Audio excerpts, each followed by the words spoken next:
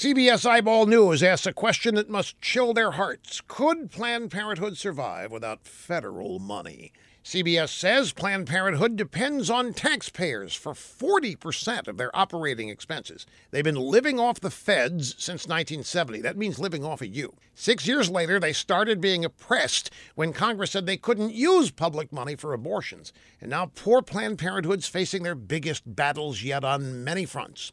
The cash they get from Obamacare is being threatened, and there are several bills in Congress to strip even more money away from them. CBS lists the services the organization provides, like cancer screenings and contraception, but somehow no mention of a Planned Parenthood service we learned about last year, selling harvested baby parts from their abortions. CBS does admit that Planned Parenthood gets large donations, like the $1 million gift from Facebook bigwig Sheryl Sandberg, but we're told it's not realistic to expect the organization to operate on just donations if taxpayer money dries up. And we're told it's not the job of charities to fund health care. Well, concerned journalists and activists should look at the Constitution. They'll find it's not the job of taxpayers to fund Planned Parenthood either.